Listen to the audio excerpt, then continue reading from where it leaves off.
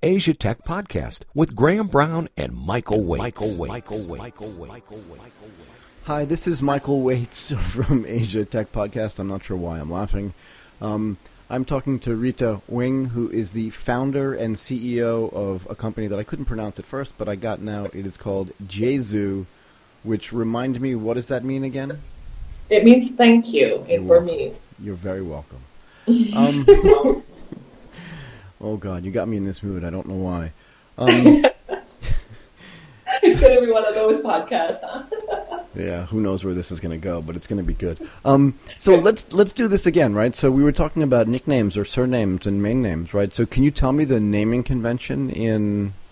do you call it Burma, Myanmar? What do people call it when they're there? So it's Myanmar. Okay. The language, and when you talk about the people who live here, you usually would refer to them as Burmese. Got it. Though in technical terms, Burmese is actually one of the 100 ethnic groups here. But because it was called Burma for so long, it was still called the Burmese language, the Burmese people. But the country is Myanmar. Got it. And how long have you been there? Almost 5 years, which is staggering to me as I sit here and reflect. Yeah, I mean, wow, it is a long time, right? And where are you from originally? So I was born in Vietnam. I was one of the boat people that fled in the middle of the night. Well, my parents fled and took me with them. I love that. Really? So that means you're 1970 something. So that's cool. Yes. But that's really interesting. And I've met quite a few people. And forgive me for interrupting you, but that means you literally ran away from the country probably in 1975 or 1976. Yeah. Yeah, exactly. Actually, ours was a little bit later. My dad ended up hiding in the jungles of the south of Vietnam, where I'm from the Delta, for a few years before we managed to get out of the country. So it took us about 14 tries in a couple of years. So I was a little bit later than most. I didn't leave until 1979, so it was a few years after the fall. Yeah, but I want people to understand this, right? Like you said, it took you 14 tries. Like we forget today. Yeah. Do you know what I mean? So today, Vietnam is just like a hip place where it's like Ho Chi Minh City, and then there's Hanoi up north, and there's a big tech scene. And but people forget that in 1979, still people were trying desperately, and I presume there was a lot of money changing hands each time, actually, just to try to get out of the country and get to Canada or the United States or Australia or wherever it was, right? Yeah. Well, and the thing is, I went back to Vietnam. I traveled back a lot from 95 onwards, but I moved back to Vietnam in 2009. And if you're talking about changes, I mean, the amount of changes that I see now, even versus 2009, is staggering.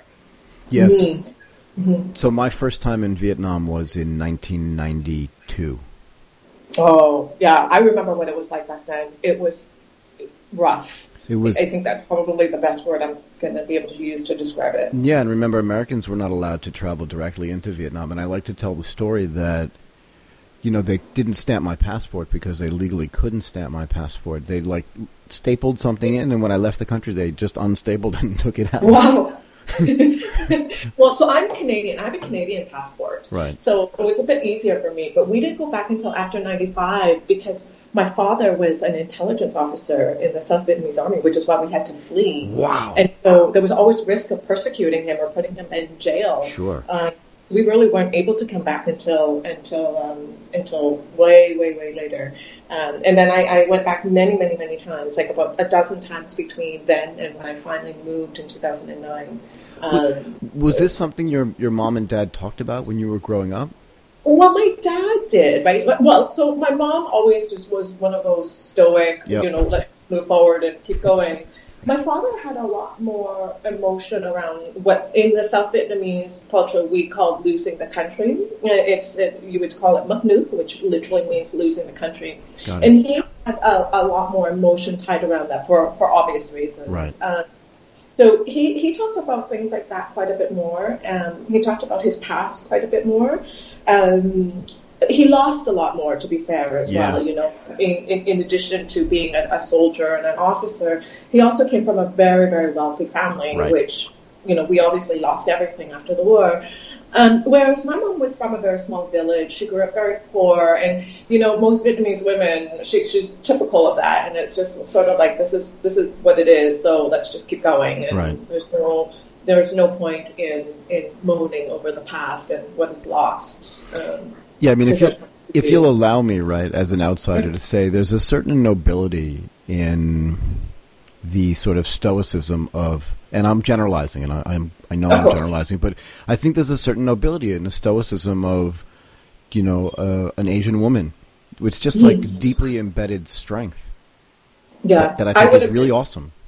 Yeah, I would agree. And my mom, and even my father, but my mom most certainly, you witness that. Like, I mean, there's a really good story in our family, because, every family has stories. My last brother, so my mom had 6 kids, and the very last one was almost 10 months before he surfaced, because he was just lazy and didn't want to come out. And there's a story of my mom, like her water breaking, and she continued to wash and wipe the floors and mop the house until my father got home from work and took her to the hospital. Like, it just... Right. It's like, I'll get to that later. I've got other things to do first. Yeah, exactly. Whatever. This is going to happen, but first I got to finish cleaning the house. But do you think... Yeah, exactly. Oh, but it's so beautiful. And do you think, either consciously or subconsciously, that impacts you even to today? I like to think about this too. I'm 3rd generation American, right? So my parents' parents grew up like in Eastern Europe, obviously, right? And my grandfather on my mother's side, according to the story, whatever is true or not, but even if it's partially true, right, it's interesting in and of itself. My grandfather walked across like Russia and the Ukraine to get to the coast and get on a boat and ended up in Boston when he was 7 years old. Let's say he was 10, but who knows, right?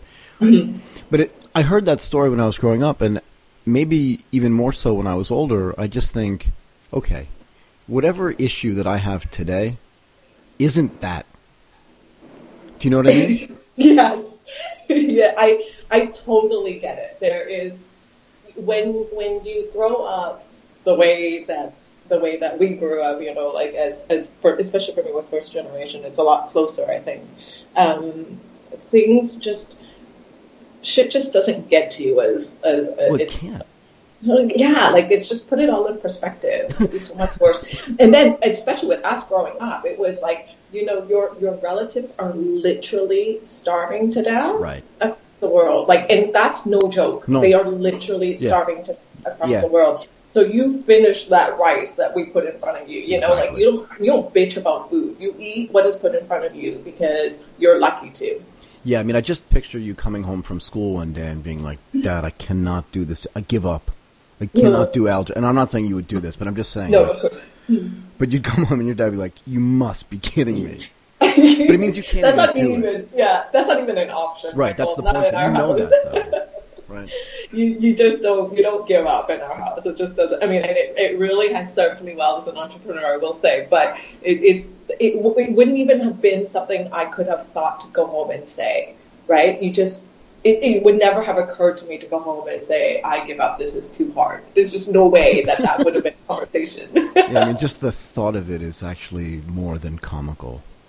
Right. And for me, I couldn't imagine. I couldn't even imagine what my father's face would look like. That's exactly what I was thinking. Like, if this was video, you'd see me kind of cocking my head a little to the left, closing one eye a little bit, and just being like, not even a word, just that face, like, really?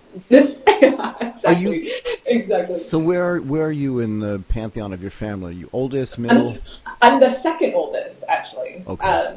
So my oldest sister lives in Singapore with her family. And then there's me, so there was a brother between us who passed away during the war, who was 2, so he died before I was born. Oh my God. And then there was me, and then there's a brother in Toronto, a sister in Salt Lake City, and another brother in Vancouver. We all grew up in Vancouver, by the way, so that's where home base is, where my mom is. So how did you get involved in all this stuff?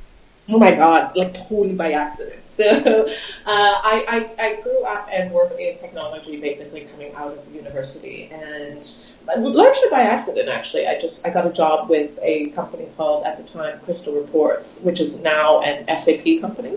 Okay. And just started very early in technology and continued to stay in it. Prior to moving to Asia, I was living in... I was working at Electronic Arts, which is game company. EA, EA, the big gaming company, and was running their sort of global online initiatives for several of their what are they called? Games.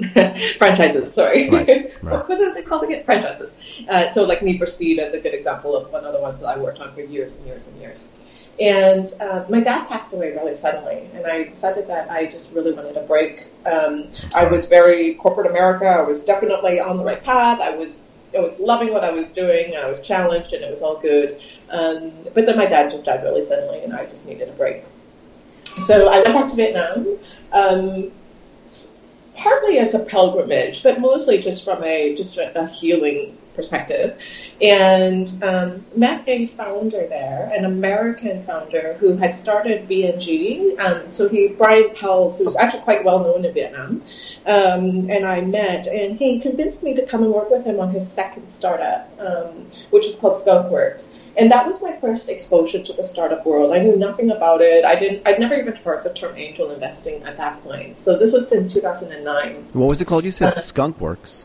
Yeah, it was called Skunkworks. It was a Vietnam company that was doing an app around. Do you remember back in the craze of location-based apps, like the check-ins and the Foursquares and all of that? Yeah. Yep. So we were doing something similar, based out of Vietnam, but for an international market. And then the app it did go live, but it never really went anywhere. But at the time, I had told Brian I would give him 1 year. And about 14 months later, I left him. But he had given me this exposure to this new world that I just fell in love with. I just loved how impactful you could be and how cool it was.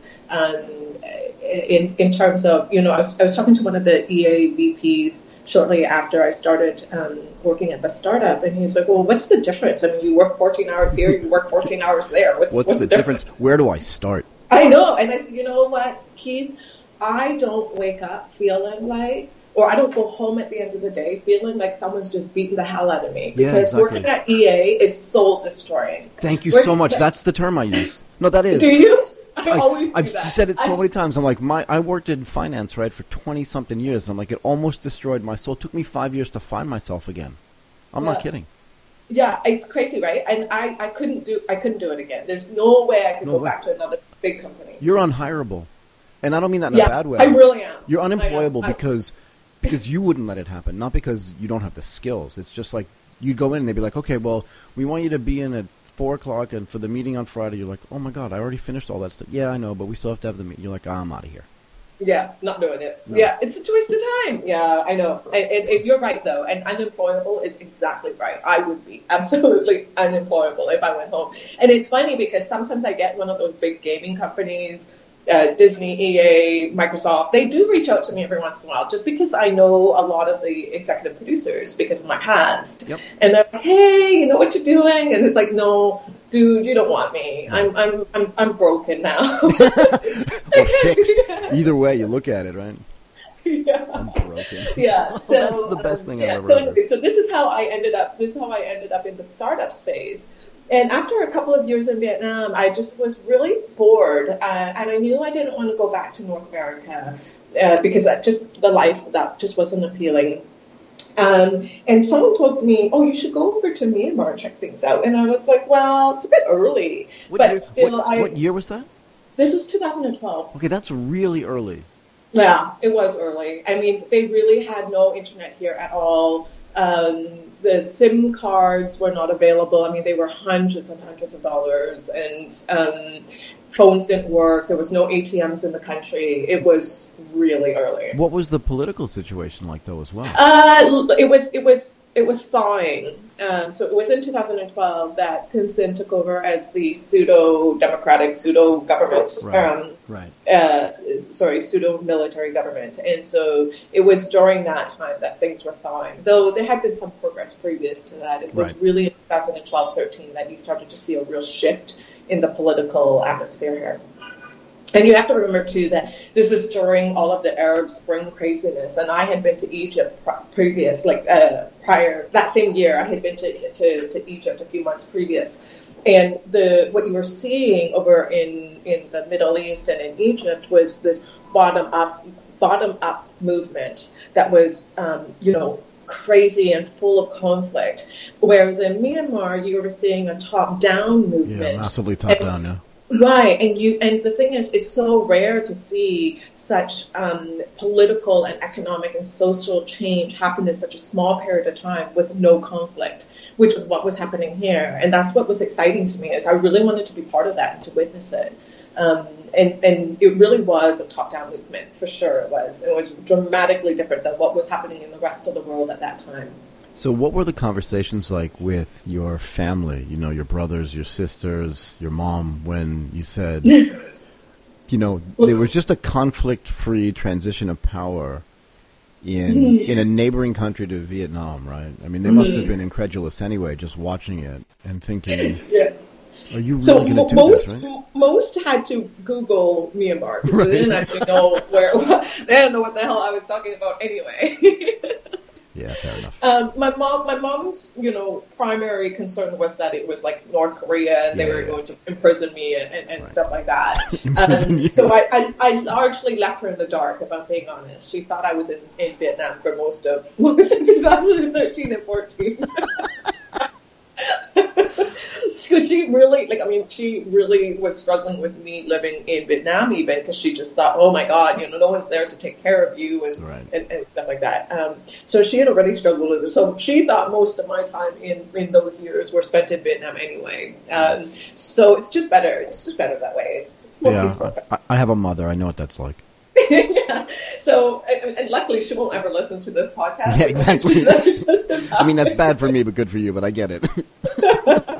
Yeah. So as my siblings, they were concerned, but it was, as one of my sisters said, it's so typical of me to pick the most crazy situation I could possibly find and parachute my ass in there. Good stuff. Yeah, so they weren't that surprised, and they checked up quite regularly to make sure I was doing okay. I was still alive. I wasn't in rottings of prison as a political, prisoner somewhere. But they were mostly very supportive. My family is great that way. Good for you. When did you see a sort of technological change where it became not possible, but it just became natural to use Skype, or you could carry an iPhone and where you could just walk around the street and say, "Oh my God, I think it's changed since I arrived." You know what? It was almost overnight, Michael. So there was, even when I got here in 2013, there was a clear desire from the locals and from the Burmese to use technology. Right. So many of them had phones that did not have SIM cards, and what they would do was go to Wi-Fi spots where you could find them and use that. One of my most distinct memories is when I came here to visit for the very first time. And back then, remember, no ATMs, no SIM cards, no phones, like nothing. I was walking around Shui Dagon, which is the huge pagoda here. Okay. And I'm walking around up there, and I see all of these monks in these alcoves playing games on their mobile phones. These are unconnected mobile phones. They're just playing games on them. And it was a really big moment for me in terms of I need to be part of this. I need to witness what is going on here. So that was there was very much a gradual, by the time I got there was already a desire for it. As to a turning point, there was in 2015, was it 15? Yeah, I think it was 2015. Urdu, which is the first of the two foreign providers, launched their services and offered 3G and offered a new SIM card for $1.50. So that's the telco, right? Yes, it's the one from Qatar. So the government here had issued two foreign licenses, one to Telenor from Norway and one to Urdu from Qatar. So Urdu launched first, and it was in September of 2000 or end of August 2015, and it was a massive titanic shift in what was going on in this world. Massive. Well, it's like giving everybody water or air. Yeah, and so my SIM card that I have on my phone cost me $350, and all of a sudden they were $1.50. Right. And that is, extraordinary. Yeah. And of course, they sold, I think the numbers, and you'll have to go back and Google, or I would have to go back and Google this, but it was something extraordinary, like 1 million SIM cards in 6 hours or something stupid like that. And it was only being sold in Yangon at the time in a couple of stores, but it was just everyone was dying for it. I used to always compare what we were doing in Myanmar in technology at the time as the people who were sitting inside of the store stocking shelves, and everyone is standing outside on Black Friday waiting. Like it's Thanksgiving dinner, and everyone is standing outside of the Apple store waiting for the store to open. And that's what it felt like. But it's pretty amazing, isn't it? Like, if you and again, I'm just going to keep going back to this because I love the dichotomy. You know, your mom and dad get a bunch of kids together, try to escape from the country 14 times, right? Yeah. And then, you know, who knows how many years later, but a couple of decades later, you're sitting at the forefront of a massive political and technological change that's exciting. Like, you can feel it. It's palpable, right? Like, you're getting goosebumps when you think, oh, my God, this went from 350 to 150? Because you know what that means. It's not just a cost difference. It's just like, it's a paradigm change in the way people get to live. Yep, absolutely. And there are very few opportunities in our life to witness something like that. That's my point, right? So it was really interesting. Yeah, and I mean, you didn't read about it on the news, you know what I mean? You were there. Yeah, and it's why I stayed, because I knew it was coming. I mean, it's not always been easy, Michael, but it has sure been interesting. There's been a couple of big shifts in the Myanmar side, like in terms of technology, but that is probably the biggest one that has happened over the modern history over the last sort of 5 or 10 years. Well, it's just the birth of it, right? Yeah, it was the beginning, and you know, the argument will be made that there was technology prior, there was some content prior, there was some stuff. Sure, there were, but in a way that is, you know, like we're not talking about $350 versus $150. You're talking about $350 versus $1.50. Yeah. I mean, let's just stop and talk about the magnitude of that for a second, right? And a year before me, that same SIM card would have cost $4,000. Yeah. It's astronomically different. It was really interesting.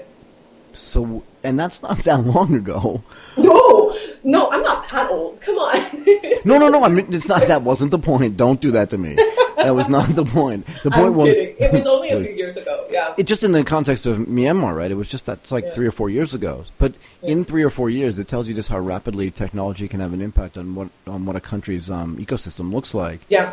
And what I was paying for, like what you paid for data and what you were paying for your SIM card even a couple of years ago versus what you pay now, right? It's changed so dramatically and continues to change, actually. You know, my data continues to lower. I used to pay the internet here. I used to pay as much as I paid in Canada, and Canada is not cheap, right? It's like $50, $60 a month. Yep.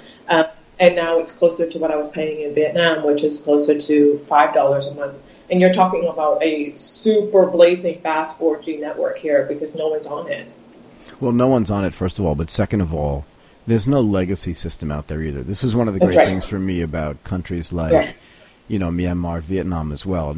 You know, no place is perfect. But the reality is that they're not dealing with legacy POTS, right, plain old telephone systems, and not dealing with any of that stuff. So it means that whatever fiber goes into the ground, and it's more likely in the ground than in the sky, it's just so fast and so, you know what I mean? It's not even a change. It's just like I said, it's like having a river come into a town where there was no water. That's right. And, you know, the Telenor CEO, the first one, he's gone now, but he told me, and I always remember this is the first time in the history of the world that a telecommunications network was put up data first. Yeah, data first, exactly, right? So that's amazing. That has never happened in the world before. This is the first time that's ever happened. Wow, I mean, just think because about... data is so ubiquitous right now, and why would Telenor or Urdu build voice first, right? Well, yeah, I mean... Isn't that interesting? Yes, I hadn't thought about it. I always bring that up. Yeah, I'm just stopping because you've made me pause and just try to think about what the consequences of that are, like what it means. It means they... And what it means for these people who live in more rural areas of Myanmar. I mean, you don't just have a SIM card to phone and join the local economy. You have a SIM card that takes you into the internet to allow you to join the global economy. Global economy, right? That's what I was going to say. You know, the first phone that we had in our house when I was a kid, right? It was, you know, the dial phone. Yeah, but it was I have one too. Yeah, and sorry, but my parents' first phone was a party line, right? So they shared it with the 5 families around them, and then as it got more advanced, we had our own phone, and then you had not portable phones, but like wireless phones inside the house, but you still have to pay for every line. And now you're talking about they were called cordless. Yeah, cordless. They were called Thank cordless. you. Remember that? Yeah. Thank you. Yeah, and I mean, now you're having people go. I want to say online, but like get connected first, not for voice, but for data instantaneously, right? And remember when, I'm going to say we, but I'm probably a decade and a half, if not more, older than you are. But if you think about it, like even for me to call outside of my state, right? So calling from Massachusetts to Connecticut was really expensive. Mm-hmm. And scheduled, like, Dad, can I call my friends in Connecticut? No. Yes. You know what I mean? And if you were a I bad, remember that. yeah, if you were a bad kid, you had to sneak it. But now it's just like I get on Skype or WhatsApp or Snapchat or whatever, and I can call. Yeah. But that's the impact that it had on Myanmar. That's why we're talking about this, right? In the sense that some kid, even an adult, but like who in the old days would have had a pen pal, in Oklahoma, now has direct interconnectivity with the rest of the world instantaneously. Yeah, and these are people that are actually much more familiar with chat apps and chat calling, whatever, VoIP apps than they are with voice. And as a matter of fact, like if you think about what the evolution and all of the legacy stuff that we dealt with in Myanmar, it was much, much, much more expensive to call or to text than it was to use data. So it was volume-based pricing for the longest time. That did not change until Urdu launched in 2015. Prior to that, everything was time-based. Right. So you know how we pay per meg right now? Well, back then in Myanmar, you were paying per minute. And no, I know it's ridiculous because I'm laughing because slow. I'm laughing because my first connection to the internet was by the minute as well. Okay, yeah, back when you were doing the dial-up, right, with the funky sound. I remember that. The modems, yep, the funky sounds. So here they were doing it by minute, and the voice, like when I first got here, I think what the pricing was that the voice, so like if you were calling, it was 50 chat a minute, but data was only like 25 or something, was half of that. And so what people were doing was they would buy a smartphone, which is, less than $100. They would install Viber because Viber was the only chat app that you could validate and authenticate without a phone number. Because every other chat app back then, you had to have a phone number because they'd send you an SMS. Remember that? Yeah. So Viber was the only one that allowed you to authenticate against an email. So they would all download Viber. And then if I wanted to reach out to you, Michael, I would call you, like I would voice call you, and you would not answer. What you would do was you would go to a Wi-Fi area, you would open Viber, and you would call me and talk to me on Viber. Now, the quality was crap, but so was voice quality, so it was rather irrelevant. Yeah, so interesting. So the locals here, I mean, if you're talking about legacy stuff, I mean, they're not weighed down by phone and SMS because they were using chat and VoIP apps prior to ever having a SIM card and data. Right. I love this. It reminds me of when I was in high school and my buddy would go over to like one of our girlfriends' houses and throw a stone up at the window. Isn't that what like calling without answering is like? And then you just go to the Wi-Fi spot and have a real conversation. Yeah, exactly. It's like humans don't change that much. No, truly. I mean, in terms of like you do what you need to do in the easiest way possible, right? Like what's that saying? Like necessity is the mother of invention. That innovation, correct? Yeah. Yes, and that you saw here again and again on the streets every day. It was pretty interesting. Yeah, I'm just trying to wrap my head around it. We thought for the longest time that Thailand was emerging or frontier style, but it's got nothing on Myanmar. No, it's happened so quickly. That's why, I largely witnessed a lot of the emergence of the Vietnam world as well, and I was part of it for a little while. So the years that I was there was really as the Vietnam tech scene was starting to pick up. When I first got there in 2009, it was there, but there was no real... there was nothing there, though. There was nothing there, correct. And even witnessing that and seeing where it is today, Myanmar is moving at a pace. Certainly it is not caught up to Vietnam. There's no question about that. No, but it's moving so at a pace that is absolutely staggering. And it's not hampered by a government that is threatened by it. You know, the way in Vietnam, I mean, we were constantly getting our internet cut because, you know, someone's cut some cord or Facebook is being blocked, or there was a time when the government in Vietnam decided to block e-commerce, and you had to pay fines. I mean, there's all kind of crap that the government was doing back then. Mm-hmm. You know, to be fair, they're much more positive about the tech sector now, and they're much more supportive. But back then they weren't, and I think that the Myanmar government has not necessarily taken a supportive role, but they sure have not been getting in the way either. Right. So one of the things that Graham and I talk about on one of our other podcasts is that, like, one of the things that makes a government great is just getting out of the way. Right? They don't necessarily have to have programs or be supportive, but they just have to kind of say, this is going to be okay. Mm-hmm. Mm-hmm. And that's good. Yeah, I agree. And, you know, especially when you're focused on technology. It was funny. I was sitting at this luncheon, this, you know, ICT government, whatever. It was hosted by one of the big consultancy firms.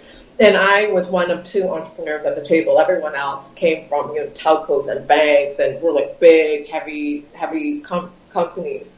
And they all spent the large part of the lunch talking about how the government really, really needed to regulate this and regulate that, and needed to do this and do that. And I was looking around the room and I was like, you know, we work in technology. Like technology always leads the regulation. And everyone's like, no, they don't. You definitely need regulation. I was like, really? Someone go tell Tesla that, and how they're selling their cars, or someone go talk to Uber and all of their, you know, their taxi licenses. And so all of, like, there's so many examples where you don't wait for the government to catch up, because when and how would you ever get anything done?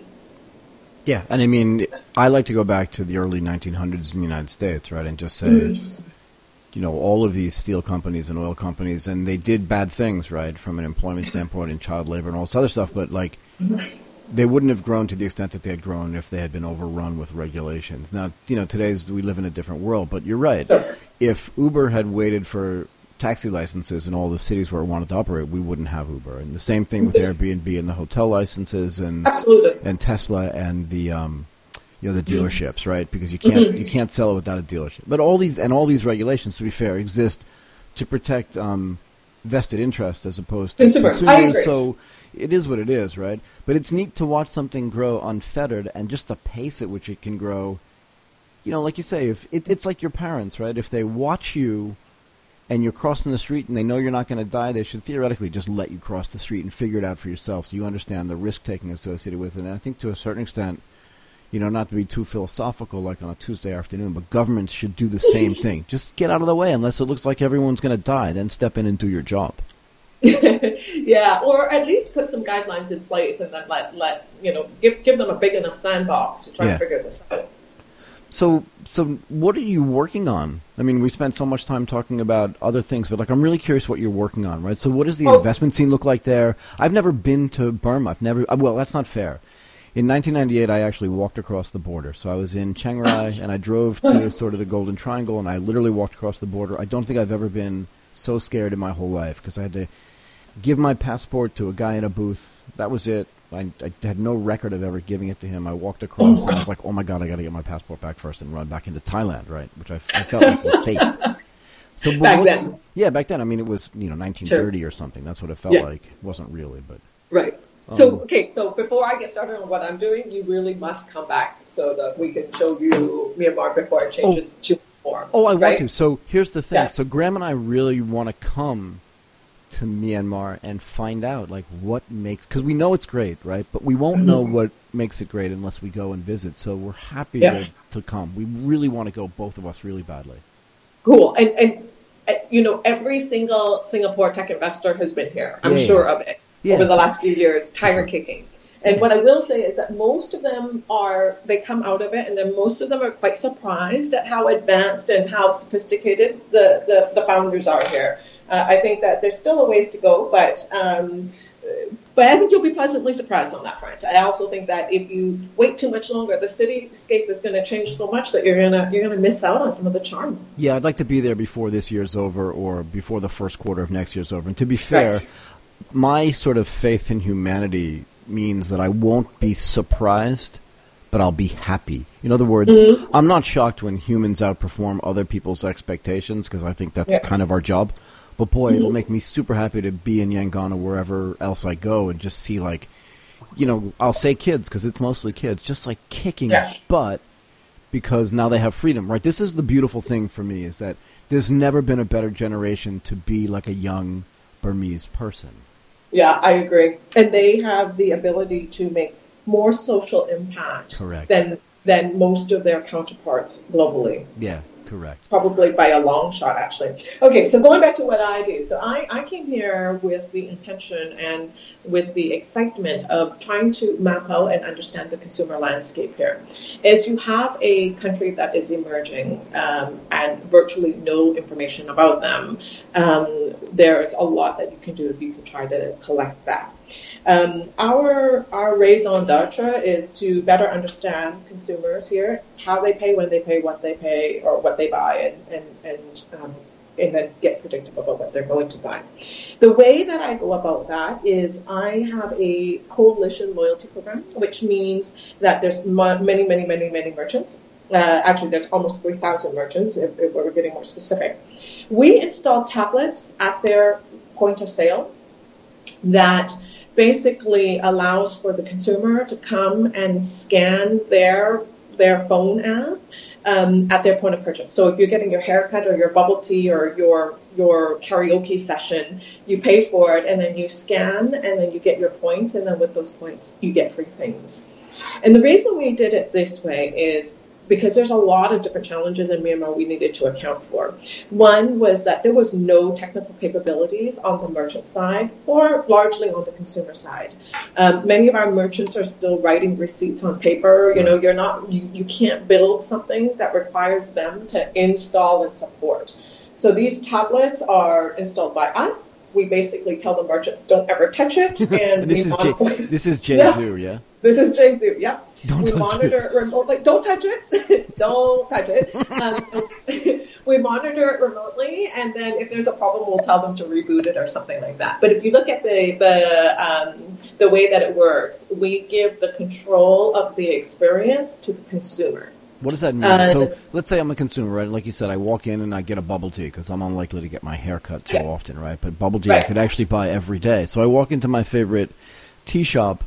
What am I actually doing? And what's on my phone that allows me to do it? So you open your Jzoo app, which is on your phone, and in there's a QR code that is specific to you. And you touch the tablet, that is the Jzoo tablet that's sitting in front of you, and you scan your QR code against that. So you don't need the cashier to say, do you want to collect points? You don't need the cashier to ask you anything. You can just do it. It's right there. It's in front of your face, and you can just do it yourself. And so what's the benefit to me and what's the benefit to the merchant? Right. So for you get to collect points and then get free things like selfie sticks and lipstick if you're so inclined. And then for the merchants, they actually have the capabilities to do online to offline marketing, which they don't really today, as well as to be able to better understand their customers for those of them who care about their customers and being able to offer rewards to encourage repeat and loyal customers, so repeat sales and things like that. So the merchants don't pay for the program, nor do the consumers. What we do is we charge partners. Partners meaning the ones that want, the brands that want to advertise on there, the brands that want to have their items as reward items. You can advertise on the platform, so the groups that are advertising. And we're just now starting to allow payment acceptance. So as with every other country in Asia, mobile money is a really big story here. And we don't want to do mobile money ourselves, but what we would like to do is facilitate payments on our tablets. So if you go to a couple of our stores right now, you can pay with Wave, which if you know Myanmar, Wave is one of the really large mobile money companies that's here. It's It's a big, it's a JV between, or it's joint owned by Telenor, which is the telco, and Yoma Bank, which is one of the big banks there. What's the bank? Yoma, Yoma. Got it. Okay.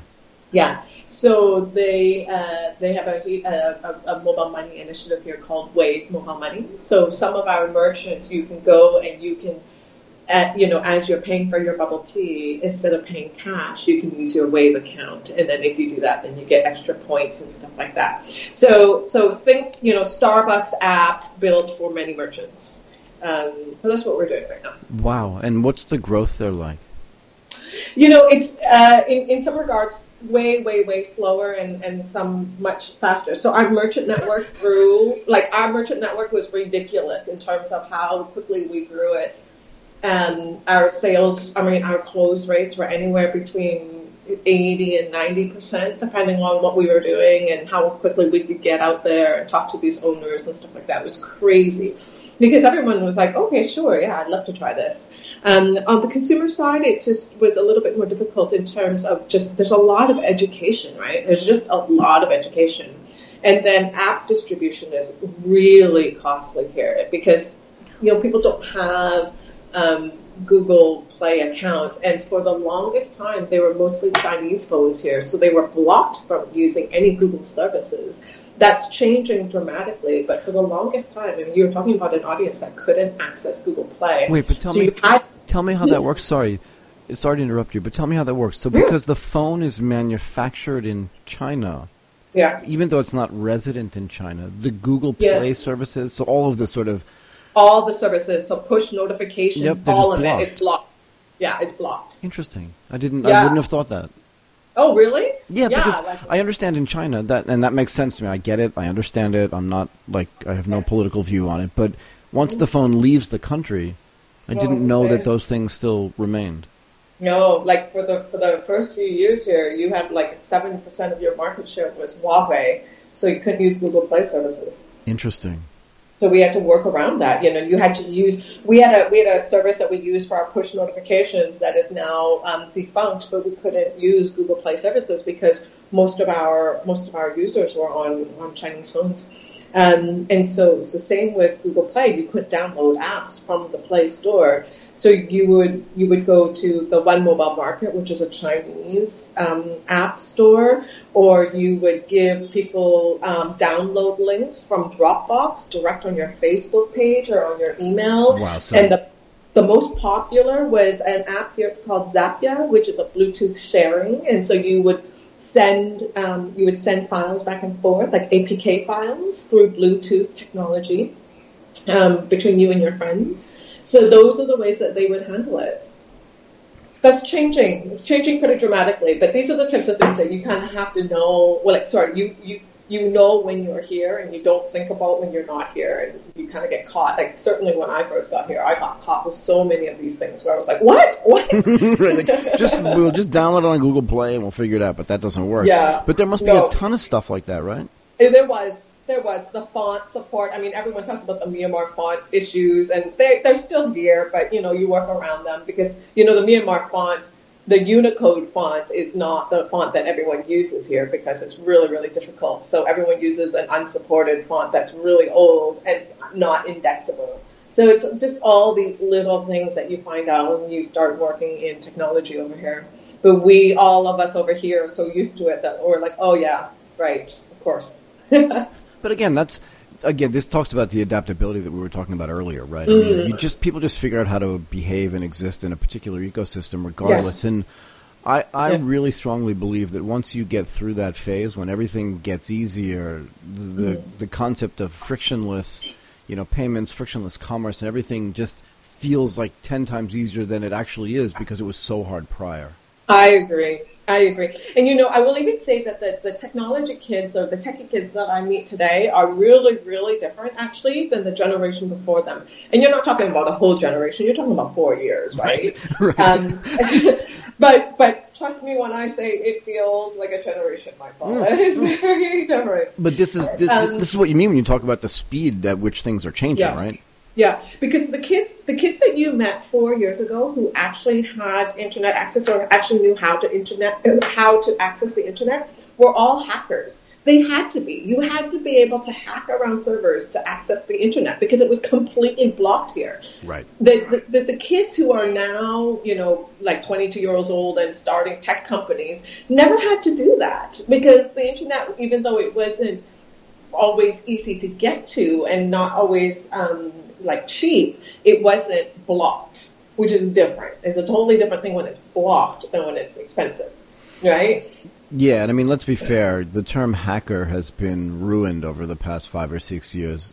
In the old days, it was actually like, it was a cool thing to be a hacker because it just meant you could muck around with the technology and figure things out and hack your way around a system and figure out like how to make things useful. And that's what I'm talking about. Yeah, and I know exactly what you're talking about. But I want to be clear about it because today a hacker is, is some 17-year-old kid with a hood on sitting in his basement in dark glasses drinking coffee for 26 hours a day, even though they're only 24 hours, and trying to, break into a bank system. But that's not what it always was, right? And even if you go back and read some of the old, books, I think it was a book called The Cuckoo Nest or something. But if you go back, I can't remember what it was. But yeah, there were people that were doing that. But it wasn't like it is today. No. And what I do mean is your first definition, which is like people who are, working around systems to try to get access, right? Like in however that they can. Again, it's that sort of innovation that need an innovation story. Same thing. So talk to me about funding, and this is really just me getting educated. Like, sure. How do people fund their companies in Myanmar, and how did you fund yours? And like, what's the angel investment scene like? And who are the what are the important people like? Different. It's so dramatic, Michael. So actually, and one of the things that I do, and just very recently, I started to advise a venture fund that is based out of Singapore, and we have a couple of investments in Myanmar right now. Can you say who it is? Yeah. So we have one that is called Chapesat, which is a freelancing platform that is Burmese, and that came from the accelerator here, there's one accelerator here. It's called Pandiyar. We have another one that does last mile logistics. It's called Cargo with a K. And then we do one, we just closed one, and I'm on the board of this one, of a natural language processing technology. It's pretty much the only sort of deep tech AI type of technology that I know of in the country. And I'm super excited about them because they're doing all kinds of natural language processing and indexing against the two fonts that we're talking about. And what's the name of that company? Is that the Bindex company? It's called Bindex. Yeah, it's called Bindex. And who's the investor? So can you mention who they are, or you don't want to say?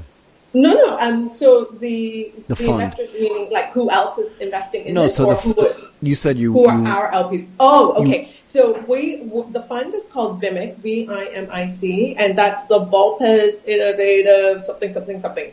Volpes over in Singapore is the one that it's a subset of theirs. So it's the Myanmar Fund for Volpes in Singapore, and that's VULPES. Got it. Okay. And the reason why I agreed to advise them is because they really were one of the very first to actually put their money where their mouth is. There's been a lot of different groups that come in.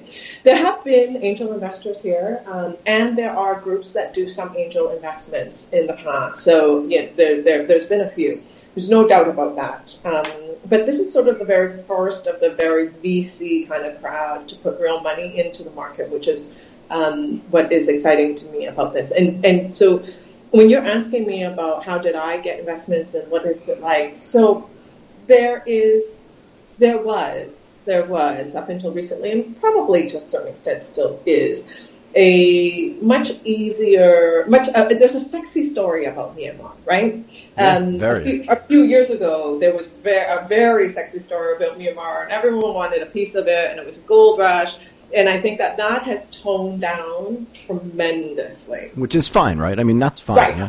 It needed to. It really needed to. But so my early seed and angel investment was relatively straightforward in the perspective of first of all, I was in my 40s. I had 20 years of technology experience. I, obviously was very, very international.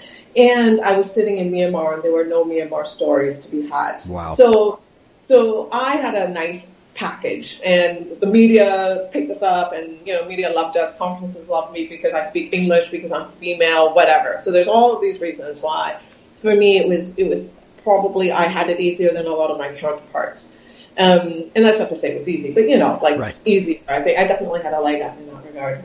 The local kids, the first wave of them, like that first generation that we talk about here internally, also benefited from that. But they were, by and large, a group of wealthier or more well-off Burmese who had the money to go overseas and be educated overseas, or to have an education that allowed for them to have sort of tech exposure, tech knowledge. Yep. So you had a group of startup founders that came out of there, and many of them are still around, but Vindez was one of them. There's a couple of car marketplaces and job marketplaces and house marketplaces and stuff like that. So there's a couple of them still around. And they had a lot of angel funding, again, but angel funding was back then a little bit easier, but it wasn't in Myanmar. Your angel investments were definitely outside of Myanmar at that point. Absolutely. There were no angel investors here. There was one company that did some angel investing, but actual angel investors, there were none. There were some that traveled in from Thailand or traveled in from Singapore. Right. But there were no Burmese angel investors. And how about now? Because to me... Now there are. Now you're definitely starting to see that. You're starting to see the Burmese people really sit up and take notice around technology and be really interested in it. There are varying degrees of sophistication because, as you know, angel investing is a unique kind of game in terms of equity. These are people here, the high net worth individuals in Myanmar who would be the angel investors are, again, generally speaking, they're from businesses where they understand assets. Right. And this is not an asset game, right? Well, it's not a physical asset for sure. So it's exactly. Yeah. Yeah. Whereas almost anyone who's made money here made it with an airline or a bank or a hotel building or something. Yeah, or a hotel, factory. Whatever. But an asset or a mine, even when you're talking about gold or oil and gas and stuff like that. So you're talking about assets. And so there's still a bit of education to go on there. But what you are starting to see is larger groups of large angel groups coming together, largely led by Burmese overseas individuals who have some tech experience who have come back. I'd love to meet So you these see people. a lot of that, where the Burmese repats, we call them repatriates, are coming back and leading some of these circles of angel, whatever they are, right?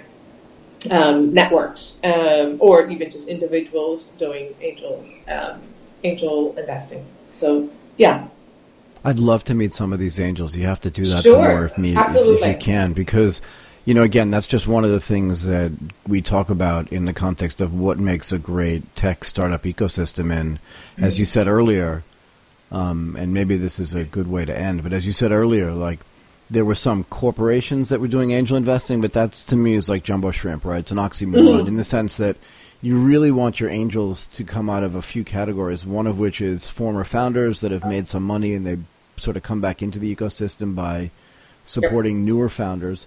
But also, like you said, high net worth individuals that see where the future is going and they take some of the money that they've made in hard assets, like you said, whether it's hotels or roads or, building hospitals, and then take a portion of their income and invest that, or their assets, and invest that in tech startup companies with the knowledge that 50% of them could fail or more, right? And I'm going to take flack for that 50%, but I believe there's a way to be a better investor than most people who are just spraying and praying. But that's an argument for another time. Yeah, and we could go on for so long with that one too. Yeah, we can arm wrestle over that one for a while. When you come over here, we'll have that conversation. Yeah, I'd love to. And we will go. We've announced publicly that we will come to Yangon and we will try to meet people there, and you will be one of them in person. But we want to know more, right? One of the things that we realize is that we can have an opinion from really far away, but it's not valid because you really have to be in the market to understand the market. It's true for any kind of market, right? And we look forward to doing that. Look, I think this is a great spot to end. If you don't mind, I'd love to talk to you again, and I just really want to say thank you for taking the time to do this. This has been super fascinating for me, and But it has. I mean, I learned a lot, and I also love. We talked about this before, right? Earlier, I love the sort of symmetry of the story, right? No, because it's awesome, and you know, again, your mother, for as much as she's worried about you, and for as crazy as your sister thinks you've always been, but it serves you well, right? And sometimes you have to come out of, you know, that really difficult situation. And as we said, it permeates everything that you do. Things seem a lot less crazy when your life experience starts by, you know, running away from something that's so scary and so terrifying. Yeah, it's all about your baseline, right? Yeah. Mm-hmm. Yeah. I get that. There's a certain amount of anchoring that goes on, right? It's like, if my biggest problem is, you know, I forgot to put the snow tires on my Mercedes, then your perspective is skewed. But if my biggest problem is some of my relatives don't have any food, everything has a much better way of kind of working itself out, right? And you'll hear me say this a lot, but like, I deeply believe that no individual day is fatal. Your parents proved that.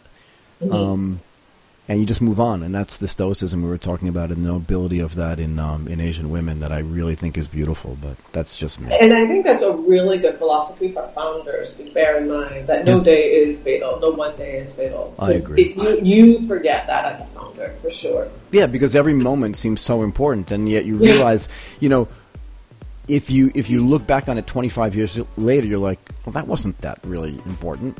That's assuming you remember it. Yeah, correct, exactly. But that tells you how insignificant it was at the time. I mean, in retrospect, right? So, yes, exactly. Michael, it was a pleasure, and obviously you're welcome. And let me know. I'm happy to meet up with you and to do this again. It was a lot of fun. Thank you. Mm-hmm. You've been listening to Asia Tech Podcast. Find out more at www.asiatechpodcast.com.